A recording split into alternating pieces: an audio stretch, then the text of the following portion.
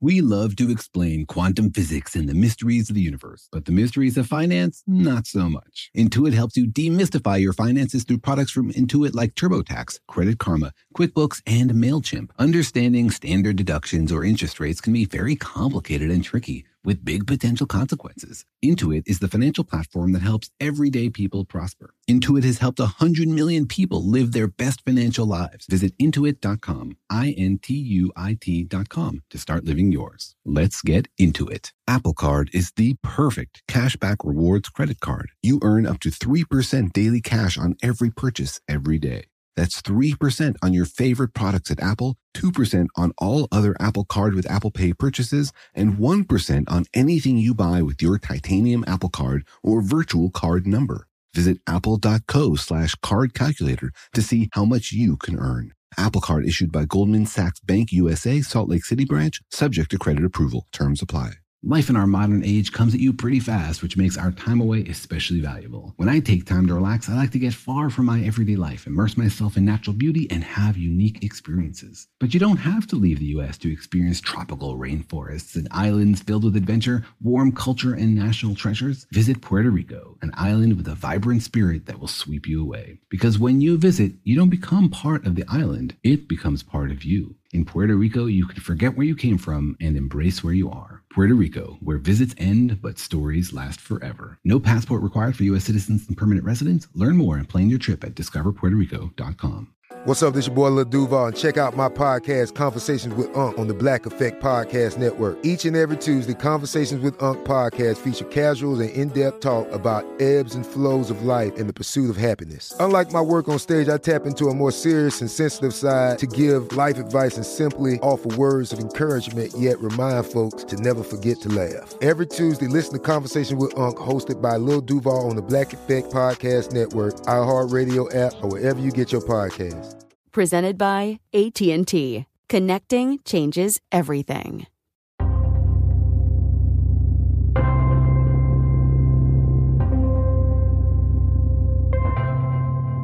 Hey, Daniel, do your kids ask you a lot of physics questions?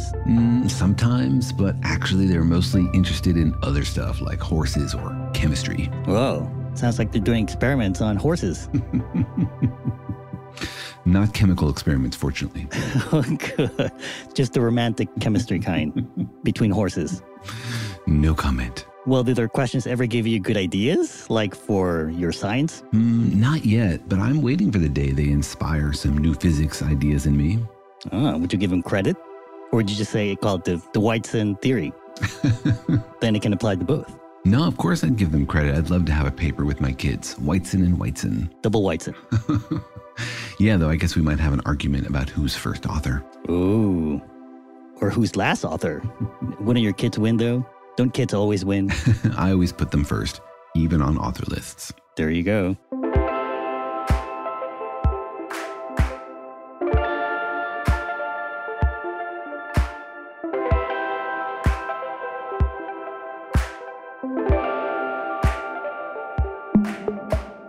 Hi, I'm Jorge, my cartoonist, and the author of Oliver's Great Big Universe. Hi, I'm Daniel. I'm a particle physicist and a professor at UC Irvine, and I love answering kids' questions. But do kids love the answers, though? That's always the question. As long as I can keep them brief, they're pretty happy to hear them. Doesn't it depend on the kind of question? Like, hey, Dad, can I play more video games? No. Can I play more video games? No. At some point, I don't think you enjoy those questions, do you? That's not the kind of question I mean. I mean when they're trying to understand something. When you can see their brains have chewed on something and it doesn't quite fit together and they want to know what the resolution is. Do they ever regret asking you questions? Like, I have a question, I'm curious, but oh, wait, I forgot I'm going to get a lecture from a physics professor. Anything longer than like 30 seconds and you can see them start to tune me out. You can see them start to think, maybe I should have asked Wikipedia instead. Not Dadipedia. Exactly. But hey, that trains me to keep my answers brief. Oh, there you go. To get it down to yes, no answers. What is quantum gravity? Yes. Yes. And no. There you go. It's both true and false. Do they ever ask you questions about the everyday life that you can't answer? Yeah, I mean, they ask me questions about how to navigate tricky situations, and sometimes there isn't a perfect answer. No, I mean like everyday phenomenon that happens to them in about physics. Yeah, all the time. There's lots of things in kids' lives that they don't understand. Why a rainbow follows them around, or why you can smell the rain before it comes. All sorts of things inspire questions. And what if you don't know the answer? Or what if there isn't an answer? Those are my favorite because then I get to show them how little we understand about the universe and how close they are to the forefront of knowledge. What if there is an answer, but you don't know it? You have to take a little Wikipedia break. Yeah, then we try to figure it out together. Exactly. And I show them how to find their own answers. Oh, well, there you go. How to Google together, in case they don't know how to do it already.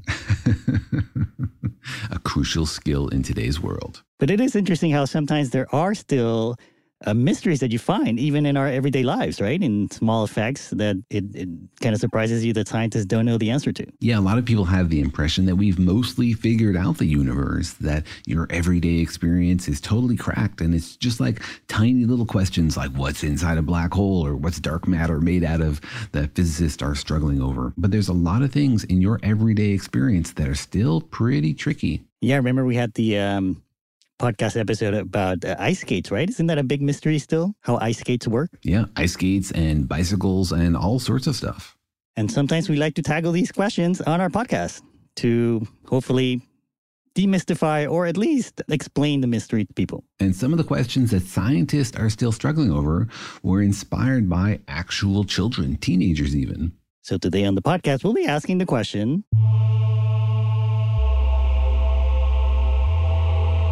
does hot or cold water freeze faster? This seems a bit out of left field for our podcast. Why? Because it's chemistry? Kinda.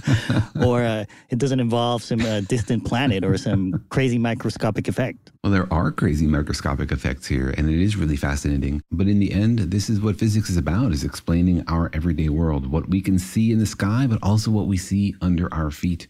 And it's a huge challenge to bring it up from microscopic particles to explaining the fabric of our reality. So sometimes I like to show how difficult it is to really bridge that gap. Yeah, we like to explain it all here, even the things inside of your fridge, which may seem inexplicable and mysterious. And this particular story really was inspired by an experiment done by a Tanzanian teenager who wrote the first paper on the topic. Now, this is an interesting question. Does hot or cold water freeze faster? Because I guess at first glance, it seems kind of obvious that the colder water is going to freeze faster if you put them in a freezer. Exactly. But it turns out the universe is not so simple. Or your freezer is not that simple. Your freezer is part of the universe, so yeah. Although sometimes it seems like it's from another dimension. If you look inside my freezer, there's things growing in there that have a supernatural color to them. I think my freezer might have additional dimensions because I keep putting ice cream in there and then it's gone. Oh, wow. Yeah. It goes into a black hole, maybe, called your stomach. Or my teenager. But anyways, welcome to our podcast, Daniel and Jorge Explain the Universe, a production of iHeartRadio. In which we tackle mysteries big and small, hot and cold, weird and wacky. Mysteries that you encounter every day and mysteries that sometimes nobody may ever encounter.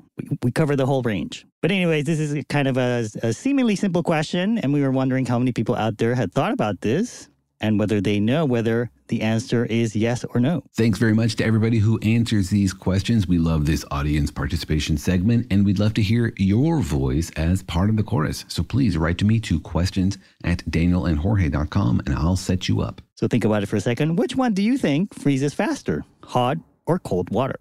Here's what people had to say. I've heard that hot water freezes faster. I'm not sure why.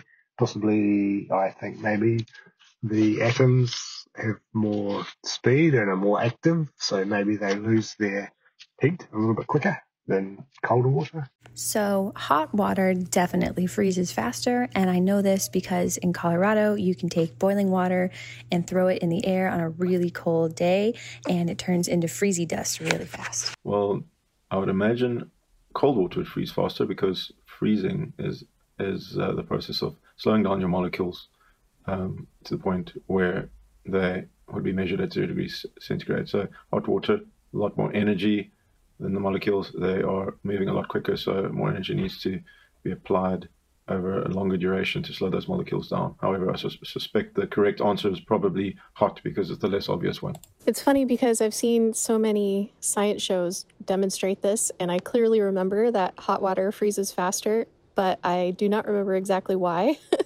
I think it's because there's more energy in hot water to facilitate the phase transition, but that's just my guess. Well, I believe it's hot water, but I don't really know why, other than it's always been a wives' tale of sorts. Maybe because hot water has more pressure, and I know pressure is a big part of phase changes as much as temperature. Well, logic would say cold water would freeze faster because it's already closer to the freezing point. But you wouldn't ask this question if it would be that easy. And I seem to recall that some people were chucking boiling water into freezing air on YouTube a while back. So my final answer is hot water freezes faster, but I cannot tell you why. I always thought that boiled water freezing faster was just a myth, but you can boil water at room temperature by lowering the pressure. So perhaps if you increase the pressure, maybe. All right, well, let's dig into this strange question. Daniel, what does this question even mean? What's the setup? I love this question because it seems so simple, both experimentally, like actually measuring this, and theoretically, but it turns out to be much more complicated in both aspects. From a basic point of view, it's a very simple experiment you could do while you listen to this episode. I mean, take 2 cups of water, one of them hotter than the other, put them both in the freezer, and just measure how long does it take for each one to freeze. And that would answer the question, does hot or cold water freeze faster? Which one turns into a cube of ice first? Yeah, exactly. Or does it depend on what you mean by freeze? We're going to get into that, yeah. But I guess the question is, which of the 2 cups, the hot one or the cold one, turns into ice first? And so intuitively, you would assume that the cold one freezes faster because it's closer to freezing temperature. Exactly. If you can describe water basically in terms of just one variable, like its temperature, then the hot water has to travel further along that temperature line, and so it should take longer. Like eventually the hot water will become the cold water, and it'll still have to progress to freezing. So if the hot water has to pass through the cold water point, then it's like riding the bus home. If you get on at a further stop, it's going to take longer to get home. Right. Like if you have hot water at 100 degrees and cold water at 50 degrees, eventually, after a while, the hot water is going to be 50 degrees, at which point it's basically at the same starting point as the cold water. Yeah. And if it took time to get there, then obviously it's going to take longer overall to get to the freezing point. Right. So you would think that the cold water freezes faster because the hot water has to become the cold water first anyways. Exactly. But it sounds like physicists have other ideas. Yeah, and not just physicists. It's sort of an old wives' tale that people have been repeating for like centuries or millennia, that hot water freezes faster. You hear plumbers in the northeastern part of the United States often saying things like that hot water pipes freeze more often in big snowstorms, like they will burst more often than the cold water pipes. There's writings by Aristotle in the 4th century BC who says many people, when they want to cool water quickly, begin by putting it in the sun. Interesting. Give it a sunburn first, and that will freeze it faster. Now, does Aristotle count as an old wife? Is he like the OG old wife? He's definitely one of the OG physicists.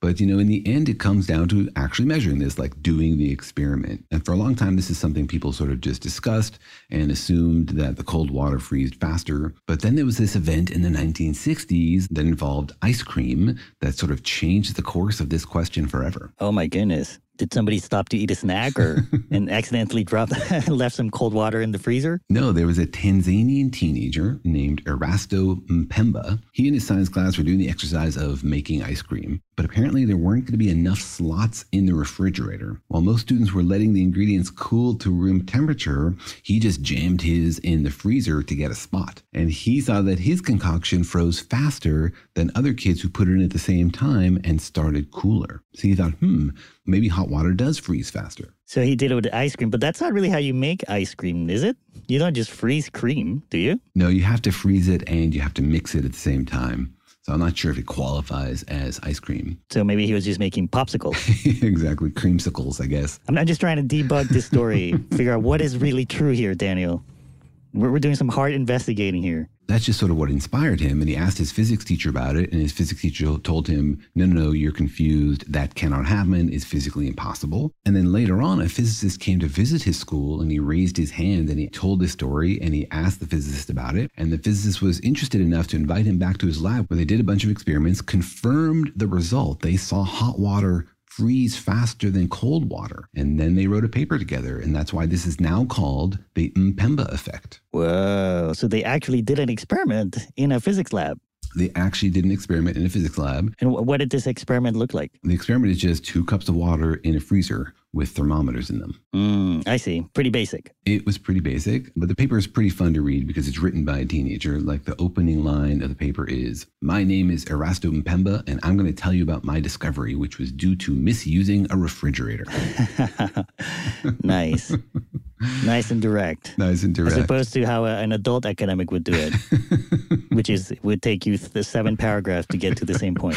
Exactly. But the question you asked a minute ago about the details of the experiment turn out to be crucial, because these experiments done in the 60s sort of established the effect, and lots of people have tried to reproduce it in the decades following with mixed success. Wait, so but if it's a simple experiment, just putting 2 cups into a freezer, you're saying people have done the same thing, but sometimes the cold water beats the hot water, and sometimes the hot water beats the cold water to the freezing point. Exactly. The experiments seem to be very sensitive to the conditions in a way that we do not fully understand. Because it's not just 2 cups of water in a freezer. There's like the questions of the purity of the water or the blowing of the fan through the freezer. Something is going on which makes this very difficult to reproduce. It's not just about putting 2 cups inside of a freezer. It's about like how they're being cooled and what they're sitting on, maybe, perhaps. I read one study that saw hot water freeze faster, and they discovered that it was because the shelves of the freezer were covered in frost, and the hot water basically melted that frost, which improved the thermal contact with the shelf,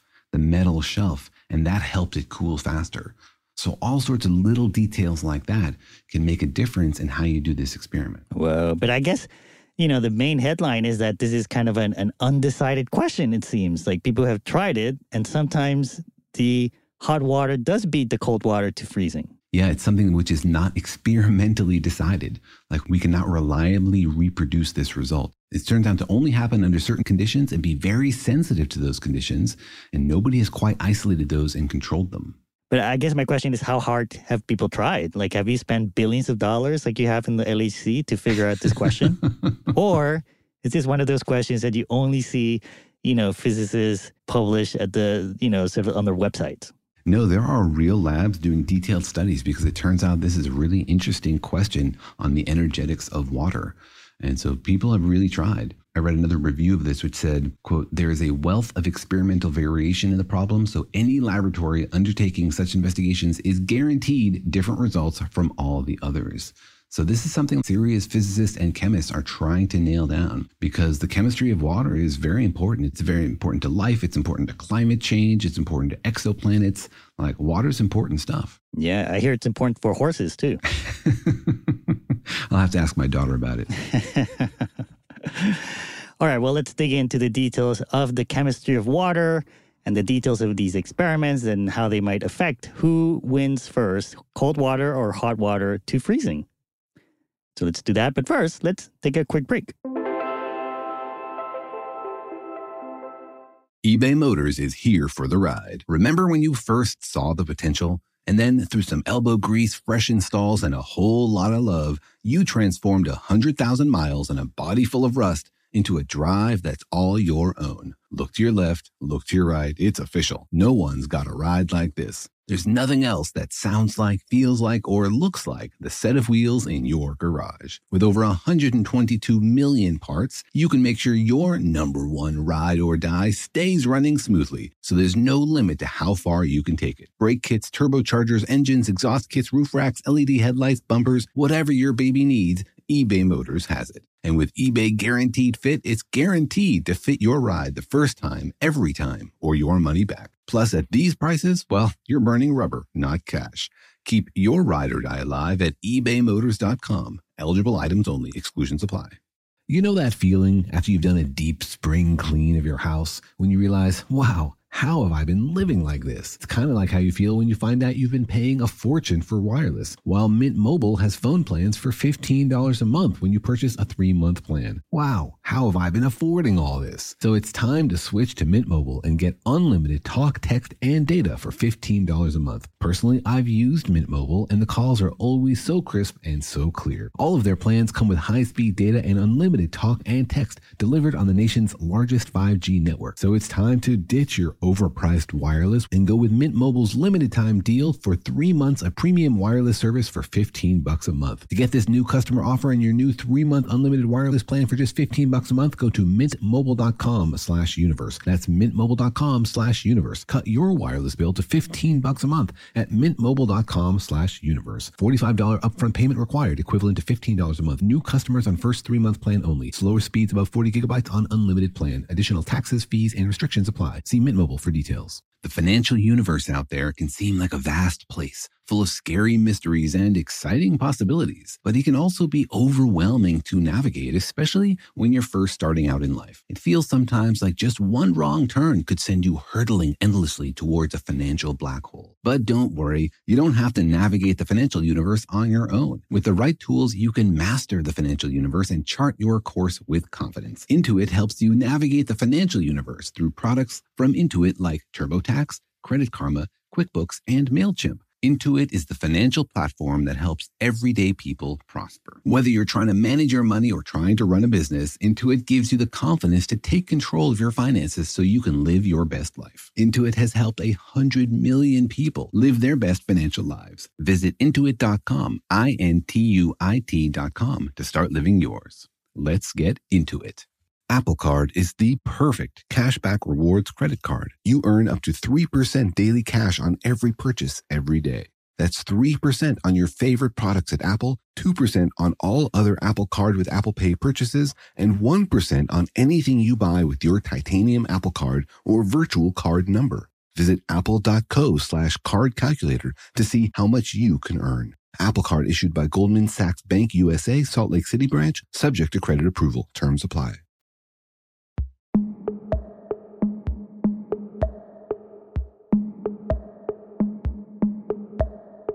All right, we're asking the simple question, does hot or cold water freeze faster? And it seems like the answer is, it depends, which is wild.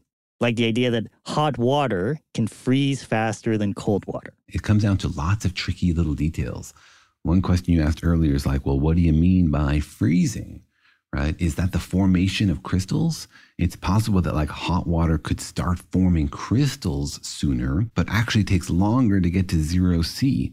Water is very complicated stuff and it can exist in different phases at the same temperature. Or do you really just mean thermodynamically getting to 0C? Well, I guess maybe I would guess that what most people think of as freezing is when water turns into a solid. So are you saying sometimes the hot water turns completely into a solid first? Yes, some of these experiments see hot water forming these crystals first, right? Remember, water is a sort of a disordered crystal. It's possible for the water, which starts out hot, to start forming those crystals. And crystal formation is very stochastic, right? Once you get a seed going, then you can rapidly form more crystals. So it sort of depends on like when you get that first seed.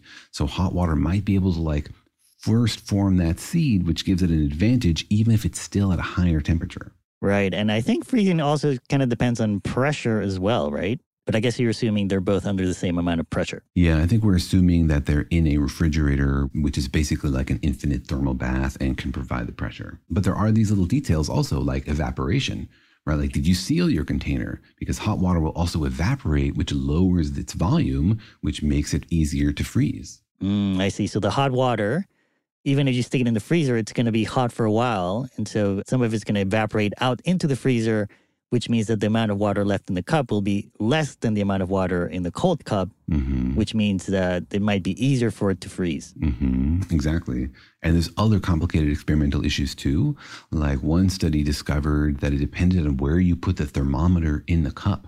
that sometimes they could get false readings of the Mpemba effect because they put the thermometer like in the wrong place. What do you mean? What's the right place to put it in a cup of water? Basically, you have to have them in the same place. Really, you should put it at the core so that you're measuring the time it takes the core to get to 0C. For both cups, you mean? For both cups. But if you don't place the thermometer exactly in the center for both of them, you can get a false reading of the Mpemba effect. So there's two things going on here. One is like how tricky it is to reproduce this effect. And the other is, are all the reported cases of the Mpemba effect actually real, or are some of them experimental mismeasurements? Well, let's break it down. In the cases that we think, or people have thought that hot water freezes faster, what do you think might be going on? It all comes down to this question of describing water with one number, temperature. You imagine what's happening is you have this cube of water, and the outer layer is in contact with the freezer, and so it starts to chill, and then it chills the inner layer, and then that chills the inner layer, and eventually the whole thing cools down. That is the simple model of the temperature dropping, and you're really just describing the water in terms of one number. But this is tricky because temperature is a very slippery topic, and it's not actually well defined out of equilibrium. Equilibrium means there's no heat transfer, right? Like when the water has cooled and it's no longer changing, then you can define it to be at the same temperature as the rest of the freezer. But if things are changing, then temperature is not technically defined. It's only defined for a system in equilibrium. Out of equilibrium, things get very complicated very quickly, and you need much more information to actually describe the whole system. Oh, I see what you're saying. Like the idea of temperature, it only works if nothing's changing. But when something's freezing, from hot water or cold water into ice, things are changing. So if you're just going by measuring freezing as some sort of temperature reaching a point, then you're already kind of measuring the wrong thing. Yeah, exactly. And the thing to remember is that temperature is a macroscopic thing. It's like our experience. It's something we can measure using thermometers, and we try to connect it to the microscopic to say, what's actually happening in hot water or in cold water? What's the difference between those two? And there's a bunch of different descriptions, a bunch of different ways to try to explain and understand our intuitive macroscopic experience of temperature in terms of the microscopic particles. Like one very common one is the kinetic theory. It says in hot water, molecules move faster, and in cold water, molecules move slower. That's rough because molecules can also do other things like spin and vibrate, but that's one basic idea. But zooming out from that microscopic picture of the little molecules and their speeds determining the temperature assumes that it's in equilibrium. There's a bunch of steps there, the mathematics involved to go from like zillions and zillions of little particles out to a single number that describes it, assumes that it's in equilibrium. And if it's not, you just can't do that. So I think what you're saying is if you're going by freezing as when it reaches, for example, 0 degrees Celsius, then even if you measure it to be 0 degrees Celsius, maybe it's not done changing, or maybe the molecules are still moving around. I think I'm saying more generally that describing the whole system as like having to move through one path to get from hot to freezing is not an accurate way to think about it. In reality, there's lots of different paths. It's not like the hot water is getting on the bus further from home. It's like the hot water might be able to take a shortcut. There's not just one path from 100 degrees to 0. It doesn't necessarily have to pass through 50 because temperature isn't even really well defined for a system that's changing. It can be 100, it can later be 0, and it could have never been 50. Well, it sounds like you're basically disqualifying temperature as a gauge for this experiment. Like, you basically don't use temperature to measure whether something freezes or not. Well, I think for the starting point and the ending point, you can use it. Like, is it frozen? Yes or no. But while it's out of equilibrium, as it's changing, there's a lot more complicated stuff that's going on. Oh, I see. They may trace the same history of temperature, but actually what's going on inside the cup might be totally different. Yeah, exactly. The hot water cooling and the cold water cooling might be very, very different processes. Remember that water is very, very complicated stuff. It has all these strange bonds, these hydrogen bonds between the molecules, which create lots of counterintuitive effects. Like famously, water is less dense when it's a solid than when it's a liquid, right? Water floats on top of liquid water. It's like one of the only substances that will do that. You mean ice floats, right? Yes, solid water floats on top of liquid water. Ice floats, right? It's one of the only things that will do that. And so it has all of these weird counterintuitive effects. Like what? How would that affect how fast it freezes or not? So these hydrogen bonds, the sort of weak bonds between the molecules, are crucial for forming the crystal. And if you heat the water up, it can like destroy all the existing ones, freeing them up to rearrange themselves. So hot water is like more active and more loose, which allows it to like explore the possible configurations more quickly. Like imagine you have a box of Legos and you're shaking it around. The more you shake it around, the more likely you are for it to end up in some configuration than if you're shaking it less, because you're exploring like more combinations of Legos bumping against each other. So hot water sort of like explores all those configurations faster, and it might find accidentally some configuration which causes a seed of structure, a little mini crystal, which then flourishes and forms a larger crystal. But if the whole thing is hotter, wouldn't those eventually break? Like even if you're shaking the container of Lego, they might, accidentally or coincidentally, build themselves, but you're still shaking the canisters, so wouldn't it break apart? Yeah, you're absolutely right. So we have to add one more little thing to our model, which is that water does like to stick to itself, right? There are these hydrogen bonds. So it's sort of like a box of sticky Legos, and you're shaking them and some pieces come together and like to stick together. And that's what happens with water. Sometimes the pieces end up in exactly the right configuration and boom, they're bound together. So even though they were hot, now they like to stick together. That's a lower energy configuration. And so that's one way that maybe hot water can get to being a solid faster than cold water. Exactly. That's one idea that's out there. And people have done a bunch of experiments to try to confirm this. They're very artificial sounding experiments. They like take beads of glass and shoot them with lasers and study these very artificial situations where the bead of glass is like different energy levels it can be in. But in general, they prove the principle that like high energy beads of glass find the minimum faster. They like explore all the possible configurations more quickly and end up finding that minimum, that most relaxed state more quickly than a slow bead of glass.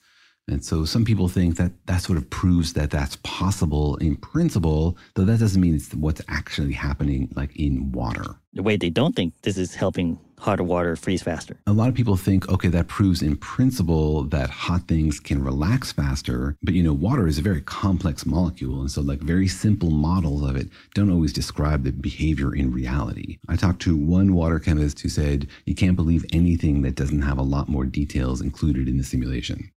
So why don't they do these more detailed simulations? They are doing these simulations, and people already do lots of simulations of water for reasons we talked about. Like how does water form and what happens when asteroids hit the atmosphere and contain ice in them? Is there a possibility for making like basic amino acids and organic molecules?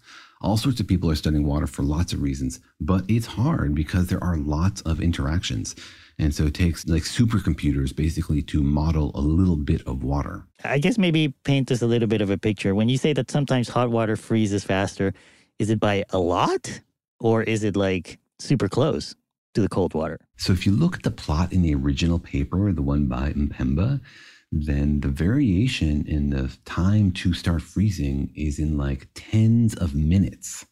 So if you start at like 80 C, he says it takes 30 minutes to cool his glass, where if you start at like 20 C, it takes 100 minutes. So it's a very strong effect, at least in this original Mpemba paper.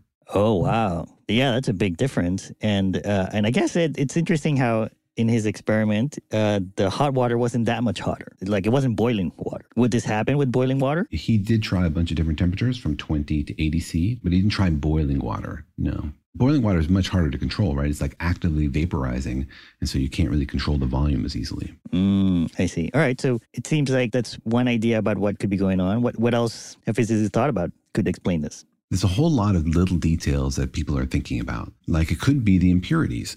Cold water tends to contain more dissolved gases in it just because of the chemistry of water, and that can help actually lower its freezing point, which means that you're not really comparing two things that are the same. You're comparing one which has a little bit more gas dissolved in it, which could totally affect how long it takes to freeze. Wait, what? Can you explain that again? So cold water can have more dissolved gas in it. Like if you try to make bubbly water and you try to get CO2 dissolved into your water, it's hard to get that CO2 in unless the water is cold. So cold water will absorb CO2 more than hot water. And so cold water likely has more CO2 in it and other gases dissolved. And that will change the freezing point of that water. But wouldn't the hot water absorb gas as it cools? Yeah, absolutely. Hot water will absorb gas once it cools, but it doesn't have as much time. So if you've had water that's been cold for a long time, it will have absorbed a bunch more CO2 than water that's just been hot like 5 minutes ago. And so the gas in the water might help or make it more difficult for the water to freeze. Yeah. Or in this case, I guess it makes it harder. Why would it make it harder? Well, if water has to form these crystals, and if there's a bunch of CO2 involved, then it inhibits the ability of those water molecules to like find each other and to make those bonds. There's just more stuff going on that's not water. Yeah, exactly. The same way that like adding salt to water will change its freezing point. So the idea is that maybe when you heated up the water to put into your experiment, it lost a bunch of gas. Yeah, exactly. Then there's people who argue the opposite. They say that actually having impurities in the water should seed crystals, that as it cools, if one of the two glasses has more impurities in it, that those impurities become like the nucleation site for crystal formation. Remember, crystal formation is sort of a stochastic thing. Like you have a bunch of molecules at different temperature, and they have to sort of like click together in order to start that crystal. And we talked earlier about how maybe hot water has an advantage because it tries more combinations per second, but it could also just be a difference experimentally in the impurities in that water. And as you heat it up, you might have boiled off some of those impurities, or you may be concentrating those impurities as you heated up the water. So if the hot water has more impurities in it, that could actually provide more sites for the nucleation of those crystals, which could lead to it forming a solid faster, even if it's not at the same temperature. But I feel like maybe we're talking a lot about things that might affect the formation of ice crystals. But from a sort of a macro point of view, doesn't the hot water just have more energy? And so wouldn't it just technically take longer to get rid of that energy? It's a compelling argument. And it's compelling because it's a simple model. One that basically says there's a single number you can use to describe the system. But imagine if instead of just having energy, you also have energy in like momentum of heat loss.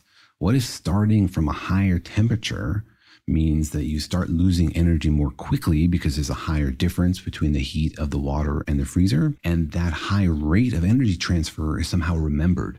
So now when you pass through that 50-degree mark, you're losing heat faster than the cold water did when it was there. It's sort of like having somebody start a race 10 or 15 meters behind the starting line, but they get to accelerate up to their top speed before they cross the starting line. Right, that's an effect that might explain it, but it's a bit crazy, isn't it? The idea that you can have like temperature inertia. Yeah, that is a bit crazy, and it totally violates our simple model where you can describe things just in terms of like temperature and pressure and volume, and that's because that only applies in equilibrium. Out of equilibrium, things are crazy, and none of these approximations we use to like grapple with all the crazy details of those particles are really applicable. And so there's lots of things that can happen to complex liquids, much more than can be summarized in just a few numbers. Well, I think maybe you're not saying that the water itself has some sort of temperature inertia, but you're saying that maybe like the details or the complexity of how the cup interacts with the air around it, that might have some effects that look like temperature inertia. It could be both of those things, right? It certainly could be dependent on the details of the experimental setup, but also we just do not understand out of equilibrium chemistry very well. So temperature inertia could be a real thing, but it could also depend on the details of the molecular structure. Like maybe it only happens for more complex substances. Maybe it only happens for things with very specific kinds of bonds that are possible. All right, well, let's get into some of these other ideas for what could be making hot water freeze faster than cold water and what that means about our understanding of water, chemistry, and horses. So let's dig into that. But first, let's take another quick break. eBay Motors is here for the ride. Remember when you first saw the potential? And then through some elbow grease, fresh installs, and a whole lot of love, you transformed 100,000 miles and a body full of rust into a drive that's all your own. Look to your left, look to your right. It's official. No one's got a ride like this. There's nothing else that sounds like, feels like, or looks like the set of wheels in your garage. With over 122 million parts, you can make sure your number one ride or die stays running smoothly, so there's no limit to how far you can take it. Brake kits, turbochargers, engines, exhaust kits, roof racks, LED headlights, bumpers, whatever your baby needs, eBay Motors has it. And with eBay Guaranteed Fit, it's guaranteed to fit your ride the first time, every time, or your money back. Plus, at these prices, well, you're burning rubber, not cash. Keep your ride or die alive at ebaymotors.com. Eligible items only. Exclusions apply. The financial universe out there can seem like a vast place, full of scary mysteries and exciting possibilities, but it can also be overwhelming to navigate, especially when you're first starting out in life. It feels sometimes like just one wrong turn could send you hurtling endlessly towards a financial black hole. But don't worry, you don't have to navigate the financial universe on your own. With the right tools, you can master the financial universe and chart your course with confidence. Intuit helps you navigate the financial universe through products from Intuit like TurboTax, Credit Karma, QuickBooks, and MailChimp. Intuit is the financial platform that helps everyday people prosper. Whether you're trying to manage your money or trying to run a business, Intuit gives you the confidence to take control of your finances so you can live your best life. Intuit has helped 100 million people live their best financial lives. Visit Intuit.com, Intuit.com, to start living yours. Let's get into it.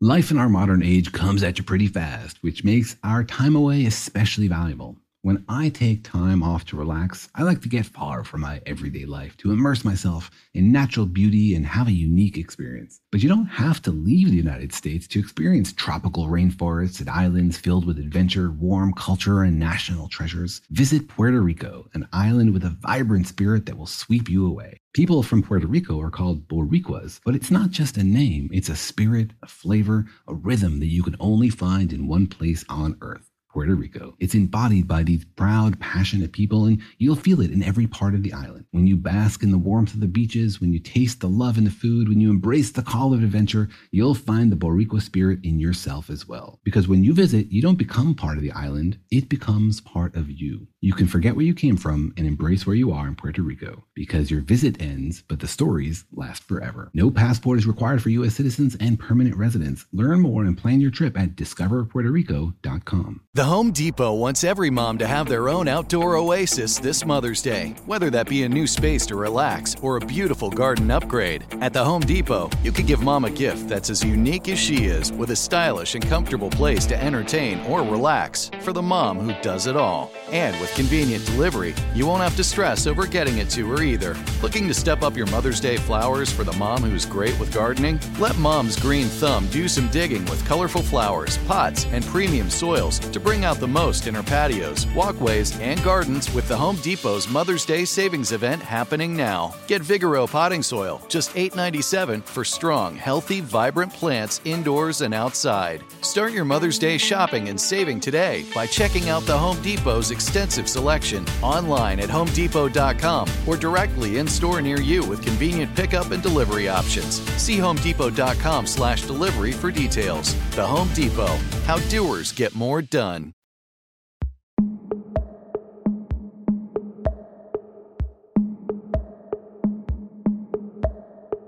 All right. We're talking about Daniel rating the freezer for ice cream. And how it seems to disappear magically. As if by magical horses. That's right. When my teenager leaves the ice cream out on the counter, why does it cool faster? Wait, maybe, could he say then that he's just trying to freeze it faster? Because then he's taking it out, leaving it out, so it heats up. So then when you finally put it in the freezer, it'll freeze faster. Yeah, I'm sure he's just doing a chemistry experiment, right? Yeah, that's right. He's maybe just trying to raise your boiling point. But you know, it's amazing to me that this is still an open territory, both theoretically and experimentally. Lots of people are trying to understand under what conditions you can make this happen, and a bunch of other people are trying to understand whether it makes sense and what it means about like the nature of matter and phases and being a liquid. Yeah, it's pretty interesting that we don't have an answer to this. Sounds like we need to spend a couple more $1 billion on this question. That's right. Billions of dollars worth of ice cream must be purchased. That's right. Yes. White chocolate ice cream with bananas. Okay. So then I don't think we're quite done. You said there might be other factors that might be going on that might explain why the hot water freezes faster. Yeah. Another theory I was reading about, and there's like no shortage of theories and possible explanations for what might be going on here, has to do with convection. How the water like moves through the glass as it's cooling. So like as the water is cooling, it's going to definitely have some currents within it, even if it started out totally stable, because density decreases with increasing temperature. So the surface of the water is going to be warmer than the bottom, which sometimes they call a hot top. Now, if the water primarily loses its heat through the surface, then water with a hot top will lose heat faster than we would expect based on its average temperature. And when the initially warmer water then cools down a little bit to the initial temperature of the other cooler water, it's going to have a hot top and its rate of cooling will be faster than the rate of cooling of the other water at the same temperature. Anyway, it's complicated, but it has to do with like how the water changes density and which chunk of the water is essentially exposed to the cool air. Oh, I see what you're saying. Like maybe you have a hot cup and a cold cup and you're measuring the temperature and maybe they both have the same temperature in the middle of the cup, but you're saying maybe the warmer cup has a hotter surface or water on the surface of it, which means it's losing heat faster, which means it's basically running faster towards freezing than the cold water. Yeah, it's like the hot cup is constantly exposing the hotter water to the surface, which helps it cool. Well, there's the colder cup, the water is moving more slowly through it. And so it's not like as efficient at exposing the hottest parts of itself. The hottest parts of itself stay in the center for the cooler cup rather than the hot cup. And that depends on like concurrence, which depends on like fluid dynamics, which we all know is a nightmare. But then wouldn't the hot cup need a colder bottom? Yeah, and this is one of the reasons why this depends on like where are you measuring this in the cup. But how did it get a colder bottom? Well, the hot water is going to rise to the surface because density decreases with increasing temperature. So it might be like more dense than at the bottom of the hot cup than at the bottom of the cold cup. Exactly. I think there's also a theory about heat conduction, right? Like maybe when you initially put the hot cup into the freezer, like it melts the things around it a little bit more, which helps it maybe connect to the coldness in the freezer better. Exactly, because heat conduction is very different from material to material. Between water and air surfaces, it's one number. Between water and water, it's another. And so as we were saying earlier, like if you put the cup on a frosty shelf and that melts the frost near the cup, then you now have like a water connection to that shelf. It can very rapidly cool it. And so all sorts of these little details. You can even pull frost out of the air and then melt it. You can even pull water vapor out of the air and it can accumulate on the sides of the cup. All of these things could have a big difference on the experimental measurements. So I think first we have to like nail down what are the conditions we need to make this happen. Then we can understand on the theoretical side, like, do we understand why it happens in one configuration and not another? Meaning like if you stick a cold cup in the freezer and it's like my freezer, which is full of frost, it'll basically be like putting a cold cup of water on a bank of snow. And because the water is cold, it's not going to melt the snow. And so it's basically going to be sitting kind of on an insulation of fluffy snow.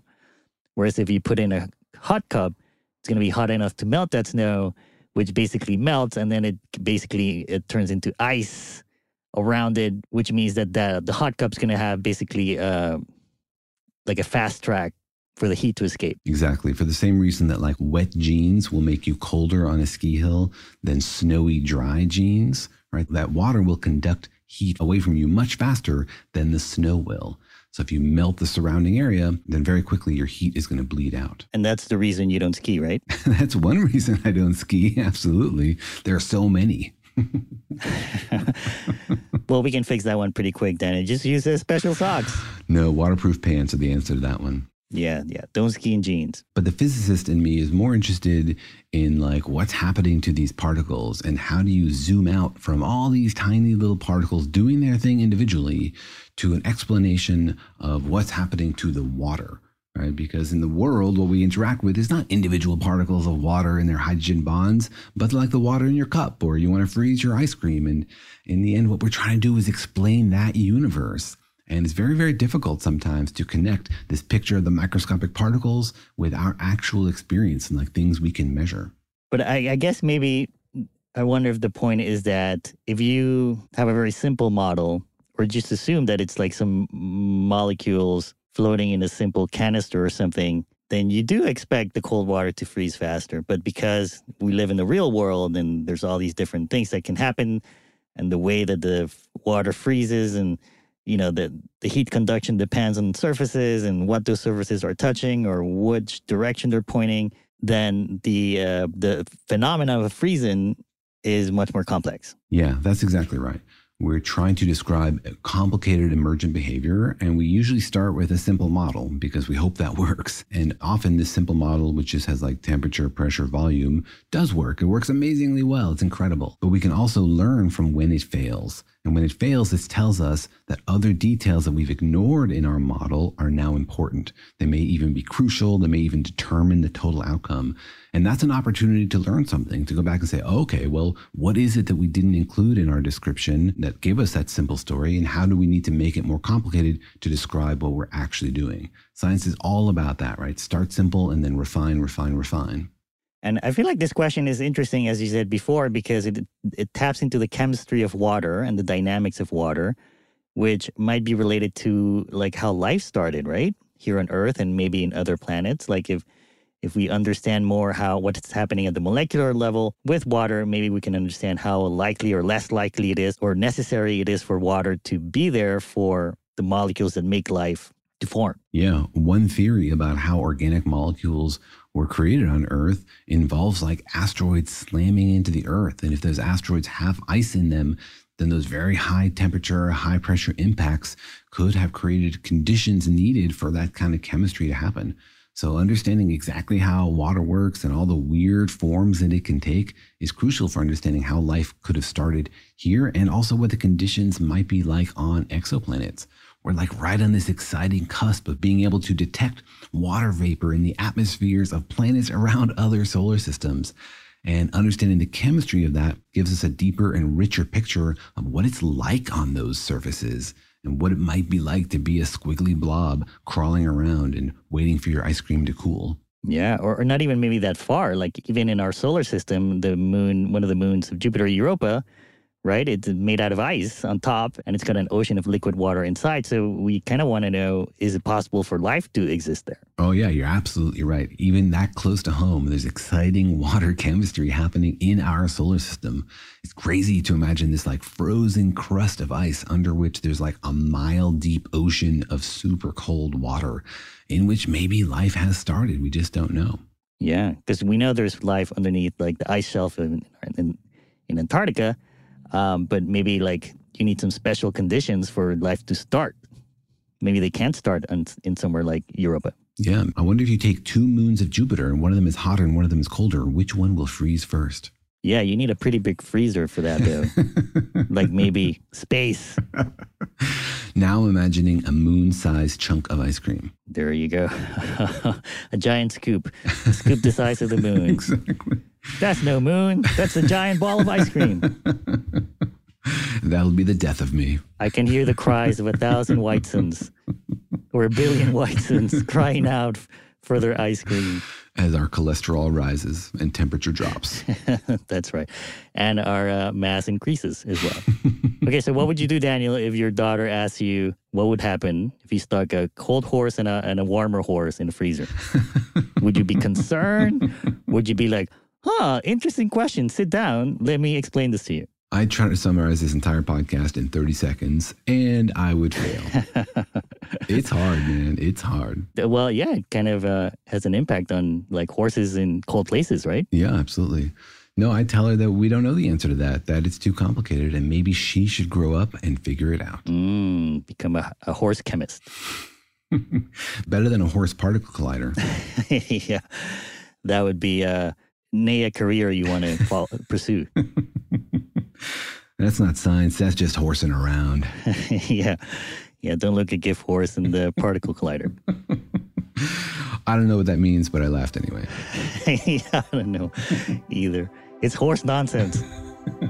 All right. Well, another reminder that there are still mysteries in the universe, and some of them that you could even do at home and experiment and see for yourself how weird things can happen and how complicated even something as simple as making ice can be. Teenagers out there, your questions to your science teacher could kick off a multi-decade exploration and reveal deeper understandings of the natures of liquids and solids. So keep thinking, keep asking questions, and keep eating ice cream. We hope you enjoyed that. Thanks for joining us. See you next time. For more science and curiosity, come find us on social media where we answer questions and post videos. We're on Twitter, Discord, Insta, and now TikTok. Thanks for listening, and remember that Daniel and Jorge Explain the Universe is a production of iHeartRadio. For more podcasts from iHeartRadio, visit the iHeartRadio app, Apple Podcasts, or wherever you listen to your favorite shows.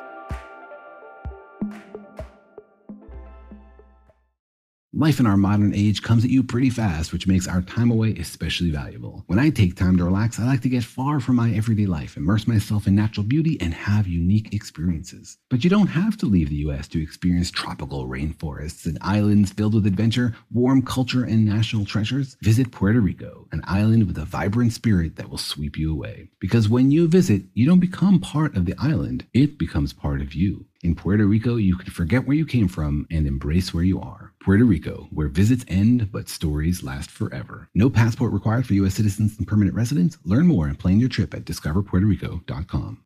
This is Malcolm Gladwell from Revisionist History. eBay Motors is here for the ride.